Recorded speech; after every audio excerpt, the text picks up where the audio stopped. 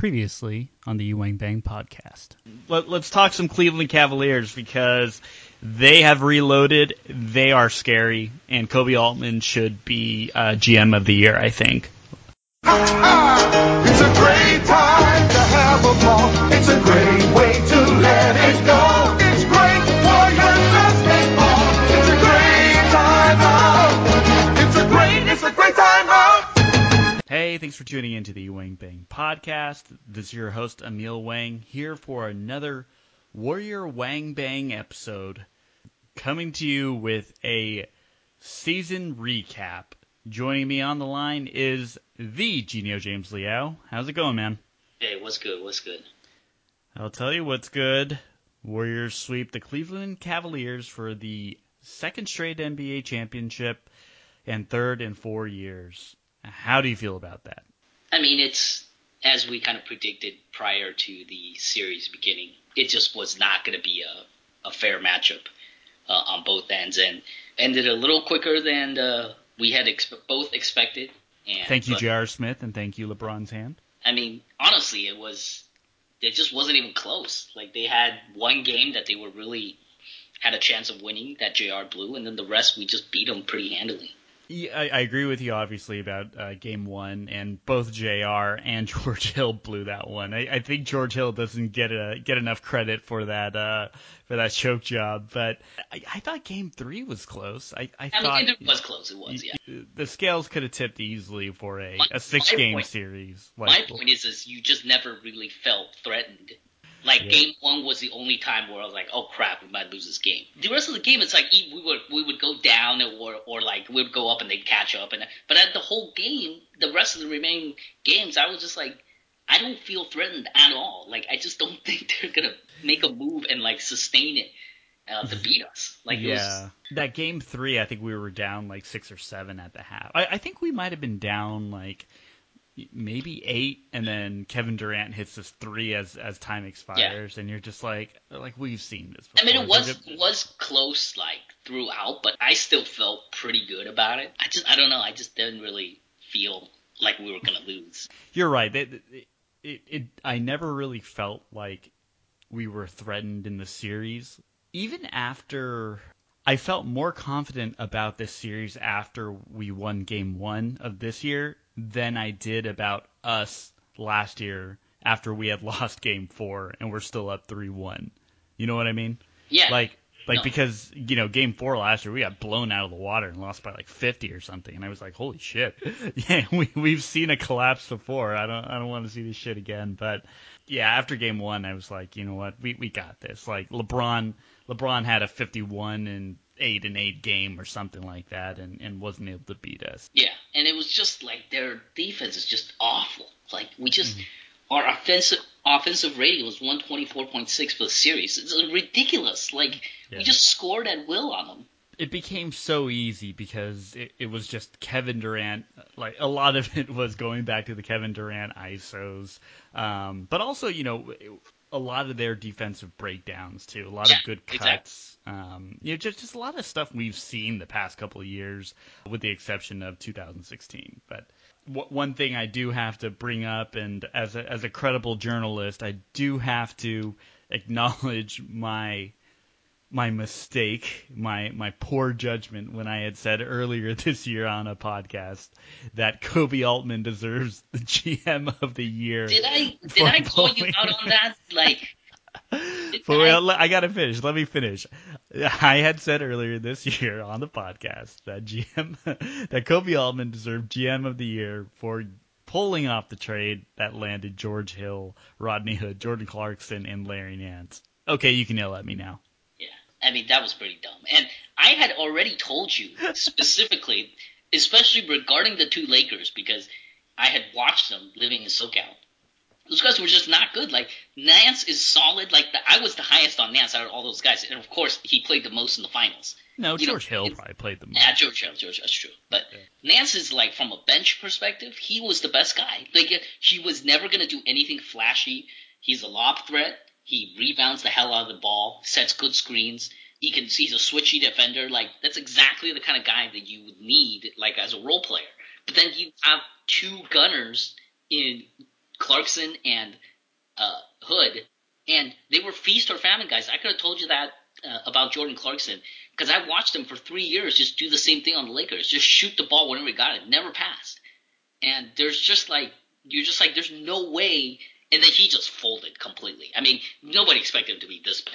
Like I knew he was bad, but like the pressure of like playing with LeBron or the playoffs and stuff, I think it just got to him. He just completely folded, couldn't make a shot to save his life, and didn't know what to do other than shoot the ball when he had it. He literally didn't know what else to do. Yeah, and we'll start with Nance, and you brought up a good point that Nance was a great rebounder, great above the rim guy, great great hustle guy. I didn't see any glaring mistakes. Not that I don't think I was paying so much attention to him when he was playing defense, but I was a little surprised that he didn't get a heck of a lot of playing time. So maybe maybe when I go back and watch highlights, I'll be able to see a little bit more issues of when he was playing. But what you said about Clarkson was spot on. He couldn't make a bucket. He was getting torched on defense. No idea why Tyronn Lue rode him for 2 full games before plugging in Rodney Hood. And yeah, Rodney Hood had that 15-point game in Game 3, but he was like a minus 20 or something. Like he was awful on defense. And the best example was on that fast break play, like where him and JR both chased Klay Thompson and left Steph wide open. That was just a mind-boggling error. It's just like bad team communication. Like they weren't talking to each other, and then both of them made the dumb mistake. Like, and then you left a wide open Steph for 3. So JR and dumb mistake. Surprise. And we'll get to that in a second. But the fourth key player in that trade, George Hill, I thought he had an okay series, but then you brought up a stat that he was shooting something like 29% or something on threes for the playoffs, and yeah, he wasn't any better in the NBA Finals, that's for sure. Yeah, I mean, he shot better from 3 in the finals, 7 of 16, so it was pretty good. Yeah. But his overall field goal percentage was atrocious at 10 of 31, so 32.3%, like just ridiculously bad. Wait, George Hill only took 31 shots the whole NBA Finals? Yeah, dude, he barely shot. I mean, but that's what, like 8 shots a game? Yeah. I mean, for a guy that's supposed to, space the floor and, play with LeBron, I mean, granted, like you had said, Clarkson and Hood are, and you got Love that are all hogging shots, but that's still surprising that a guy who's supposed to be a solid scoring threat was only taking 8 shots a game. Yeah, he finished the playoffs shooting 31.4% from 3. Oof. Yeah. Oof. Yeah, and it only recovered because of the finals. He had a halfway decent shooting finals, but prior to that, he was shooting like Draymond Green levels. Yeah. Like, this is how bad it was. That's not going to do it for him if they want to compete with the Warriors. Kevin Love, I thought he was what he was. Yeah, I'm surprised they didn't go to him in the post more, because I feel like anytime he's posting someone up, he actually does a pretty good job.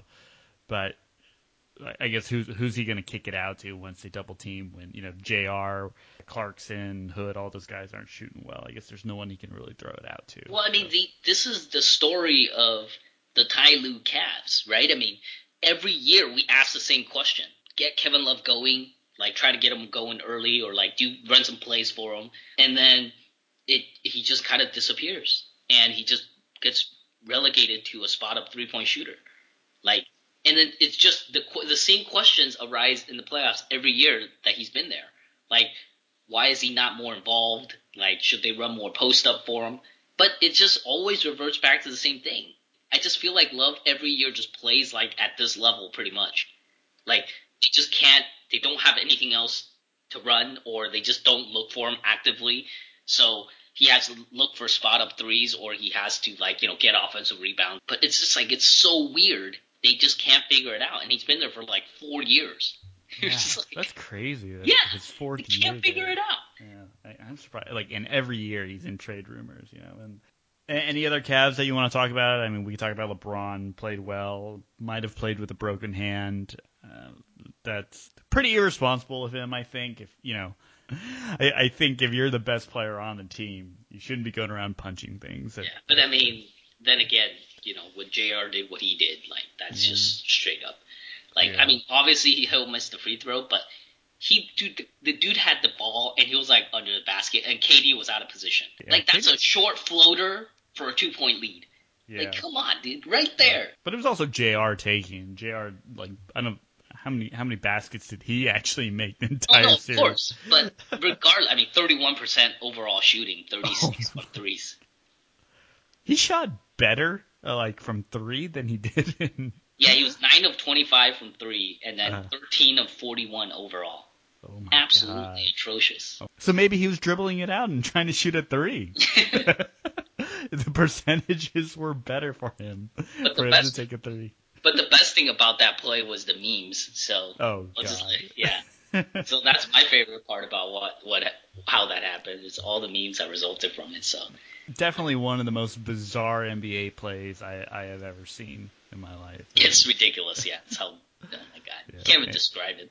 Yeah, and I think it's been pretty well covered that we don't have to go so much into it. But one thing I did want to talk about was the play before that when Kevin Durant's charging call got overturned. A lot of people upset about that, both players and media alike.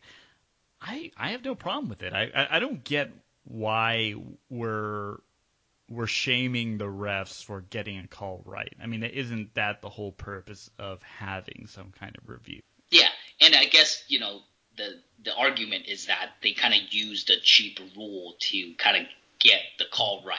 But my thought is, like, why does that matter? Like, the end result is the correct call was made. That's all you care about. How it got there is irrelevant.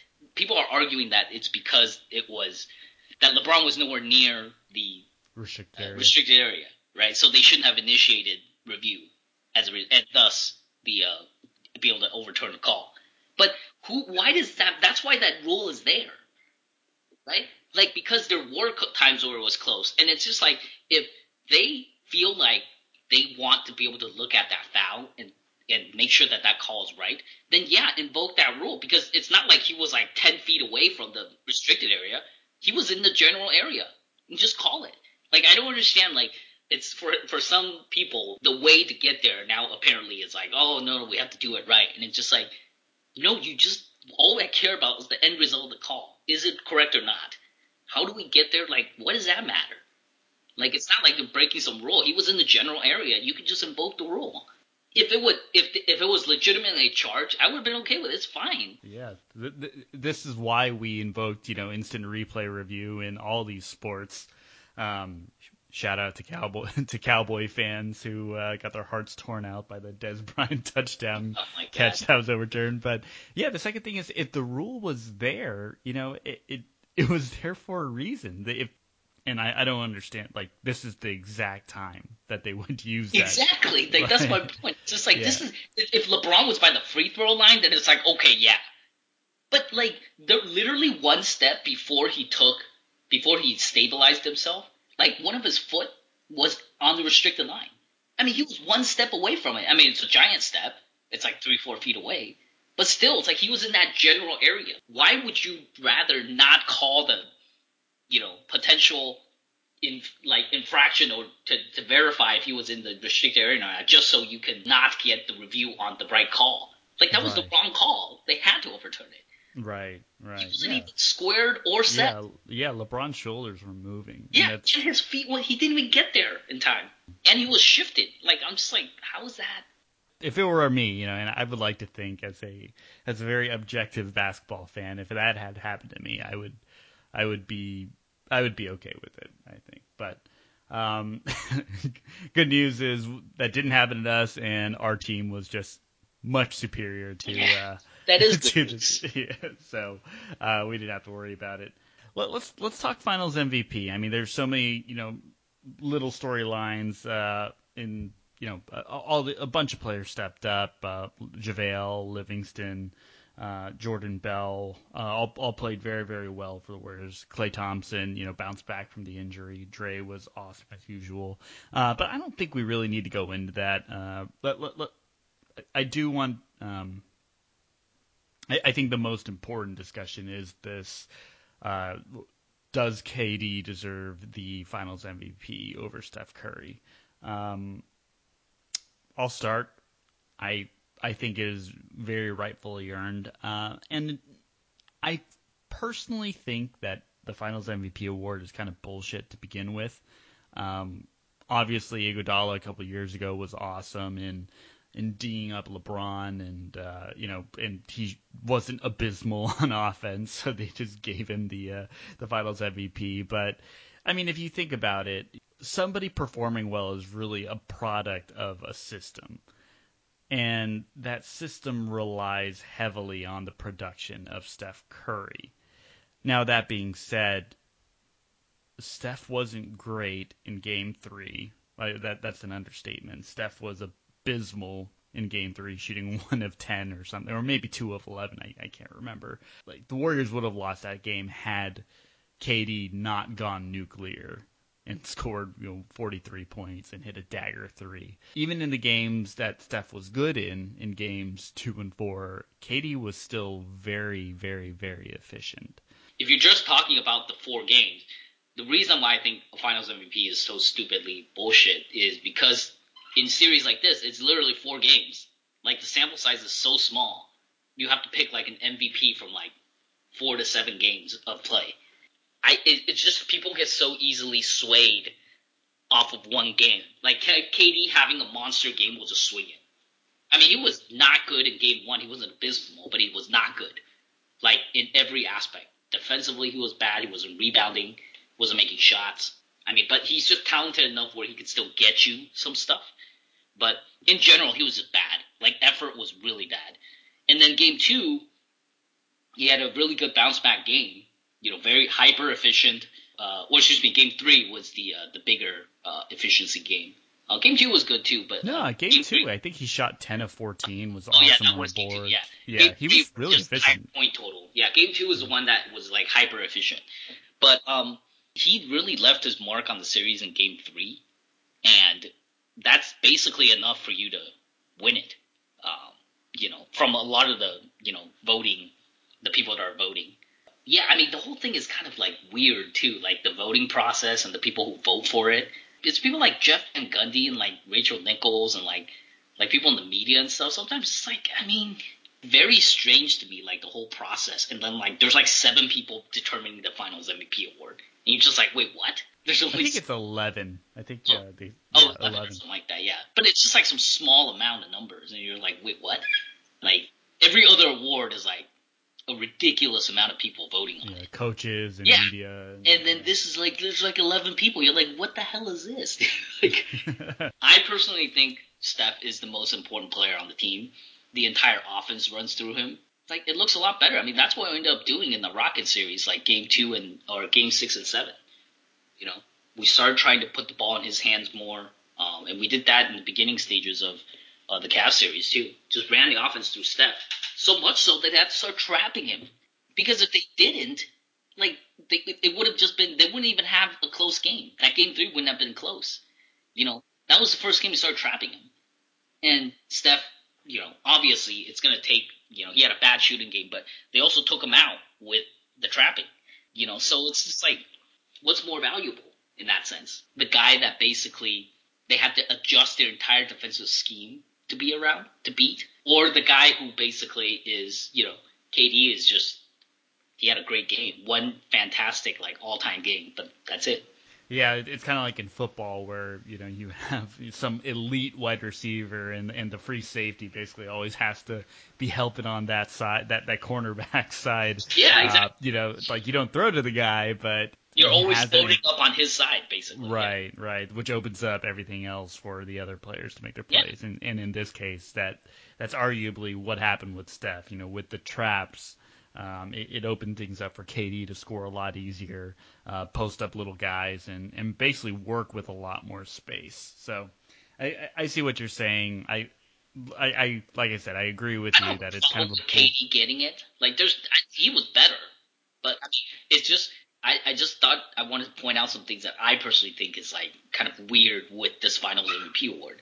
I mean, granted, I thought Steph should have won 2015 too, but whatever. Yeah, and honestly, I don't think Steph Curry's going to look back at his career and be like, shit, I'm the first unanimous MVP award winner. I got 3 rings, 4 rings, however many he ends up with. But he's not going to sit around and be like, man, like I wish I had that Finals MVP. Yeah, I mean, he wouldn't, obviously. But I'm just saying from a fan perspective, for a lot of us that have watched Steph from the very beginning when he got drafted all the way to his rise to become like, a superstar in the league, for him to get as many accolades as he has, like a Finals MVP would basically be the cherry on top. It would just be the one that would basically complete all the accolades.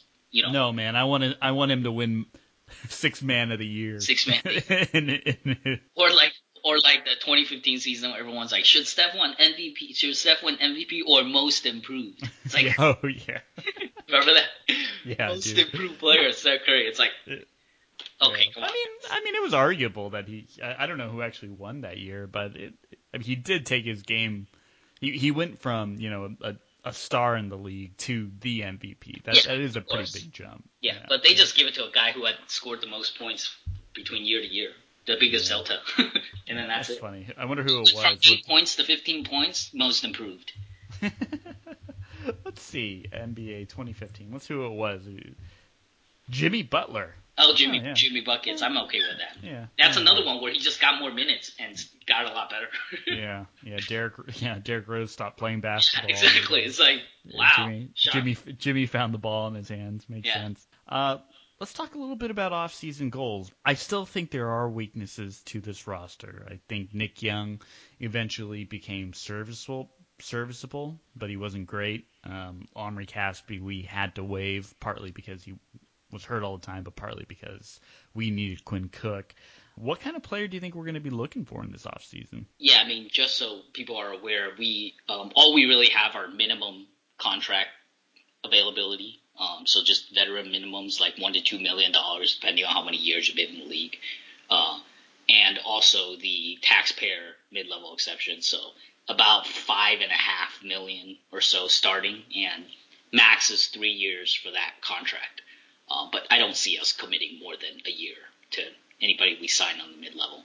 Cap flexibility is so critical with Clay and Draymond extensions coming up. So I don't think they would want to tie down any long-term money. But yeah, I mean, I think from a roster construction perspective, in the very beginning, when you just kind of look at it, as a lot of people have pointed out, there's too many centers on the team. So that's the number one thing, is that you got to shed some of these guys. Like, I think Zaza is probably not going to come back. I think David West retires. I don't think he comes back. Yeah, I think he's probably done. He's 37, 38. So, I mean, I don't see him playing anymore. So Zaza's out. West is out. And then Nick Young's not coming back for sure. And then, Pat is a restricted free agent. So he can be offered up to the non-taxpayer mid-level exception. So like $8.5 million. We won't be able to match it if somebody offers that. So, but lucky for us, he got hurt. So I don't want to say lucky for us, but his value dropped. His value definitely dropped. And really, even before he got hurt, he wasn't playing that well. He wasn't. This whole year, he wasn't playing well. Yeah. Yeah. So it does help that we might be able to re-sign him for a similar sized contract to what we had paid him this year. Mm-hmm. And then maybe he can play 1 year and just go out, be an unrestricted free agent. I'd take a 1 year flyer on Pat McCaw for like $3 million or something. Yeah. Yeah. Like I don't think I would mind that. But then, as you look at it, I think what we'll need is maybe one center and one wing as like guys to kind of target. I think you could, with the $5.5 million, you can look for, kind of wing players that, obviously 3-and-D is the mold that everyone's looking for basically, but that would be a good starting point with that $5.5 million. Yeah, and I feel like, and I might be oversimplifying this, but I think any center will fit in well with this team. Oh, by the way, we're with Kevon Looney is unrestricted free agent too, right? Kevon's unrestricted, yeah. So you could re-sign him. I don't know how many offers he's going to get. That's going to be too crazy. People are aware that, I think people like that Kevon is a little switchy and he can do certain things, but he hasn't shown anything offensively. So I don't know if guys are willing to take a flyer on that or feel like they can develop him. So our only center on a contract is Damian Jones. Yeah. Damian played 20 meaningful minutes all season. So yes, pretty much. Oh my god, so sad. Yeah, so we do need. We should be looking on the market for a solid center. Maybe somebody of like a vet like Zaza. Hopefully we can bring JaVale back. I mean, he doesn't need to start, but I think having him as just that other tool in our toolkit would be valuable. But he would have to want to stay on for the vet minimum. Yeah, because I mean we can offer him because he got signed the veteran minimum again. But we can offer him a little bit more because he's been up with the team for 2 years now. So we could re-sign him using early bird rights, which would basically be like 140 or 150% of his current salary. So that'll end up being more than the minimum. So yeah, so it'd be like close to $2 million maybe. Well, no. Right now he made 2.1 last year. So right. I'm sorry. So it'd be close to like $3 million. Yeah. So you could offer something like like that. That would might be a little bit more enticing for him rather than just taking the vet minimum again. That's the only like kind of one thing we have. We have leg up on. Zaza, same thing. Like you would either take him early bird or you would take him to a vet minimum. So 175% of the salary in the previous season for early bird. So oh wow. Yeah, so he can get a lot, not a lot, but enough where it might be enticing for him to stay, basically. Yeah, stick around. Don't need to play too much. Win a ring. That sounds good to me. Yeah. I forgot we also have Chris Boucher, who's our G League victory cigar that's come out and played in I think 1 or 2 games. But I mean, he's a two-way guy, just like Quinn Cook was. So who knows if we're actually going to use him. You had pulled up a list of NBA free agents. Who do you think, within reason, you said we have the mid-level that we can use? The taxpayer mid-level, yeah. Taxpayer mid-level, which is, what, 6, 7 million? Yeah, just under 6, like 5.5-ish to 6, yeah, depending on the cap. So yeah. Who are some players that you think we could target? I mean, Ariza originally was on our radar, but it seems like he's looking for a final payday, so he's not going to get that with us. Looking for the Iguodala contract. Basically, so, 3 years, like $50 million or whatever. It's like, oh my god. Good for him. I mean, anybody who watched the Warriors Rockets playoff series definitely saw the value. Saw the value in him. Another Rocket name that I'm going to throw out there is Luke Mbamute. Had played pretty well throughout the year, but just suffered that injury. I don't know how severe it was. I mean, severe enough that he couldn't even make layups anymore this year. But I think he's an interesting player. A guy who fits the mold. 6'8", great length, decent scorer. Can shoot the corner 3. Wow, and he only made $2 million. He made the minimum. He took the minimum. He took a pay cut. Yeah, Chris Paul recruited him basically. So. Yeah, come on! Don't you want to play defense on behalf of James Harden for a whole year, break your shoulder, and not get any credit? Doubt he'll sign up for another year for that, unless they somehow land LeBron. I think Mbamute actually is a very good fit for us if we can't get Ariza. I agree. It's a good one. The other one we talked about was like Wayne Ellington.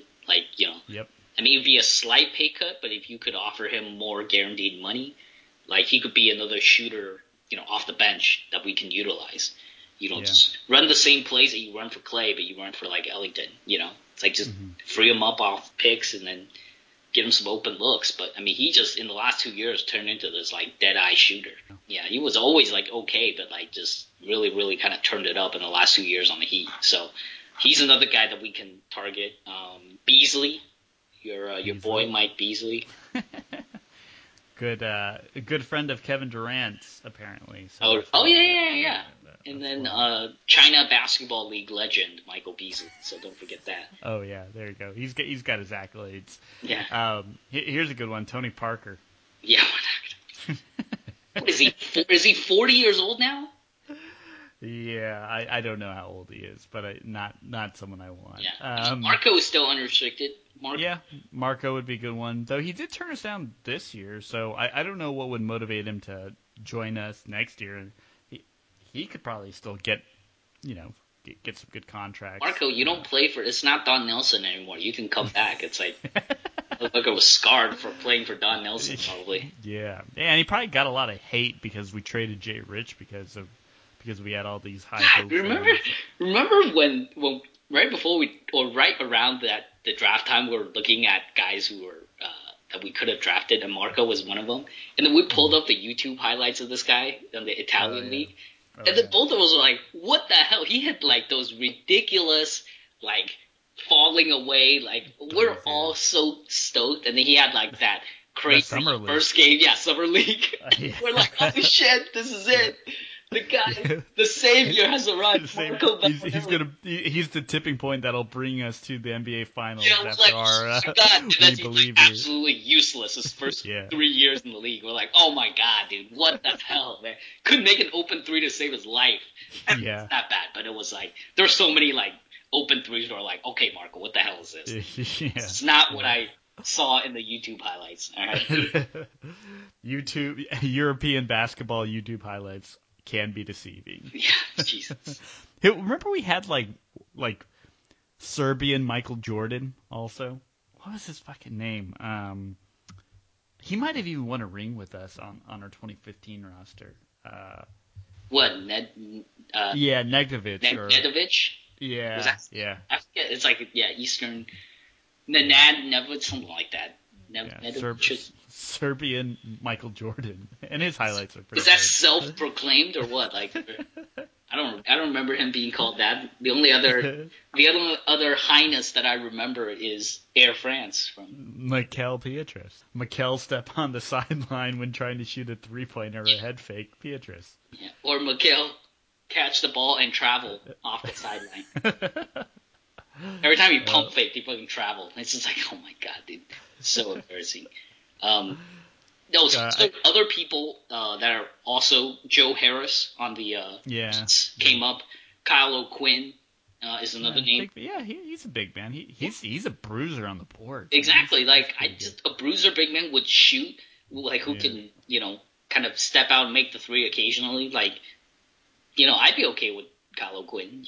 Just as a backup center, like you can get guys like me. Hey, team option on Lance, make them dance. We can. I would go for Lance Stevenson. Lance Stevenson, he'll replace Nick Young as the meme guy on the team. Yeah, I'm looking through. Man, it's a good list. All right, I found it. Jeff Green, let's go.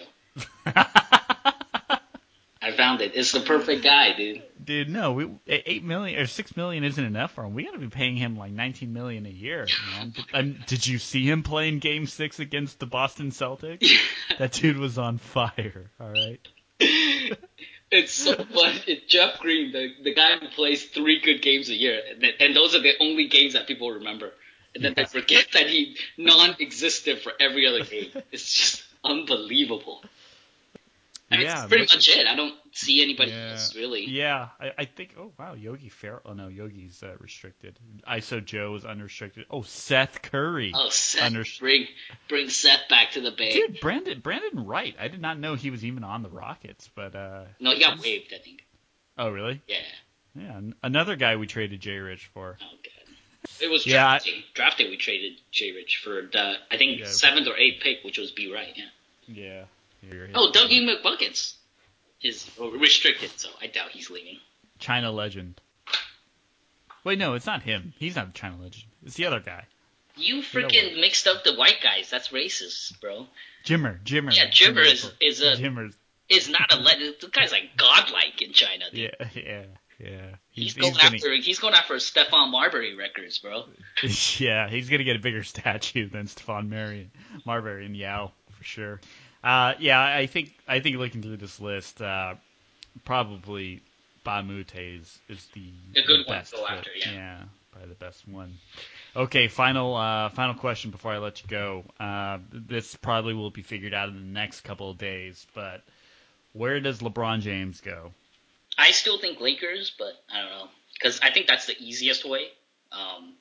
Everything else is just hard just to make the cap move like the way you wanted to. Yeah, I mean, everything else is just like Houston is like you can make it work, but you would have to shed, like you would just straight up have to shed Ryan Anderson. Like I just don't know where you move him. Like there's no way Cavaliers would take him back. Like why would you do that? They're trying to stay under the tax. If LeBron's out, they're going to go into the tank mode. So they want assets. They want young assets, which the Rockets do not have, and they want picks, which the Rockets do not have. Well, I'm sure they have picks, but the picks just won't. Yeah, be the picks good. are going They're to be like 29. So there's like, what the hell's the point? Why would we take this? And then, $40 million of Ryan Anderson. Yeah, and you don't like, want that? To make the salaries match, we'll give you Ryan Anderson. Be like, what? And they're over the tax, which means Ryan Anderson's $20 million contract is going to be like $30 million. He's like, dude, what? Like, I don't see him going to Houston. I still think Philly would be really interesting. Philly. You got to work out the egos. Celtics would be hilarious if they trade Kyrie right back. I think that'd be awesome. Or the understated one is people are like, oh, what if they trade Gordon Hayward? Oh my god, dude! Played 5 minutes with the team and then gets traded. I actually don't, unless Lakers can pull off the the Kawhi, PG3, and LeBron lineup. Yeah. Which I guess is looking possible. Very possible, I think. Yeah, but if that's not guaranteed, and LeBron has to play with only one of those guys plus that's Lonzo, not I agree. Yeah, he might as well just stay East and have just sleepwalk his way to the NBA Finals. Well, I mean, Boston will be better next year, so it won't be a cakewalk. But he could join Philly, and then they'll give Boston a lot of trouble, and probably still beat him. So it's like if he joins Philly, then he would still have. Every team would be easy for them except for the Celtics. But yeah, if he comes west, like just him and PG, I don't think is enough. But if they can do enough to get Kawhi on the team, then absolutely, that's a monster team. Like from a talent perspective, that is like comparable with GSW. Right. They would have two like top 5 guys also. Like when healthy, Kawhi was a top 5 guy. You also have like another top 20 guy in PG. Yeah. So from a talent perspective, it's close to what we have up top, but I think the rest of the roster is going to be really crap. I mean, it's going to look like ours. Yeah, that's true. Except we don't have we still have Draymond and Iggy. Yeah, exactly. That's the main thing is we still have a Draymond, a Iggy, or a Sean Livingston.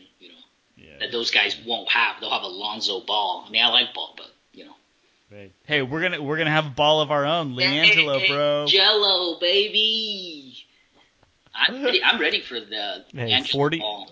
40% shooter in the Lithuanian league over the course of 14 games. That is not promising numbers, I tell you that. 72 points, dog. Against the Guangdong Southern Tigers under 16 team, but whatever. It's fine. 72 is 72, dog. It doesn't matter. Really? He had 72 points? But that whole game was staged. They're playing the Guangdong Southern Tigers. Like they're young, like their JV team, basically. Oh wait, this is their Lithuanian team that played under 16? It was a big baller brand exhibition game. Oh. Yeah, it was not a league game. It was just like, do this. And then it was the day before they announced he was entering the draft. Shocking, right? Oh, that's like real legit fake news. Fake news. Oh yeah, one thing I did want to talk about was that weird, people made a big deal about that Bob Myers thing at the parade. Did you see that? Yeah, it was fucking. You know who caused that? Fucking Fitz, dude. Yeah, Fitz is a goon, dude. It was like a bad It was just a bad dad joke, kind of. And honestly, Bob Myers, his response was fine. Like you could tell it was a joke, but I think when Fitz followed it up with his awkward oh, you said you would give Steph Curry anything. Like, why would you follow it up with that question? Like, God damn it, Fitz. And then you set him up to fail, basically. Yeah, because I actually thought what Bob Myers did was pretty funny. He was like, the first veteran part minimum of it, or something. Yeah, the first part of it is fine, but Fitz, I just thought that whole time Fitz was just weird.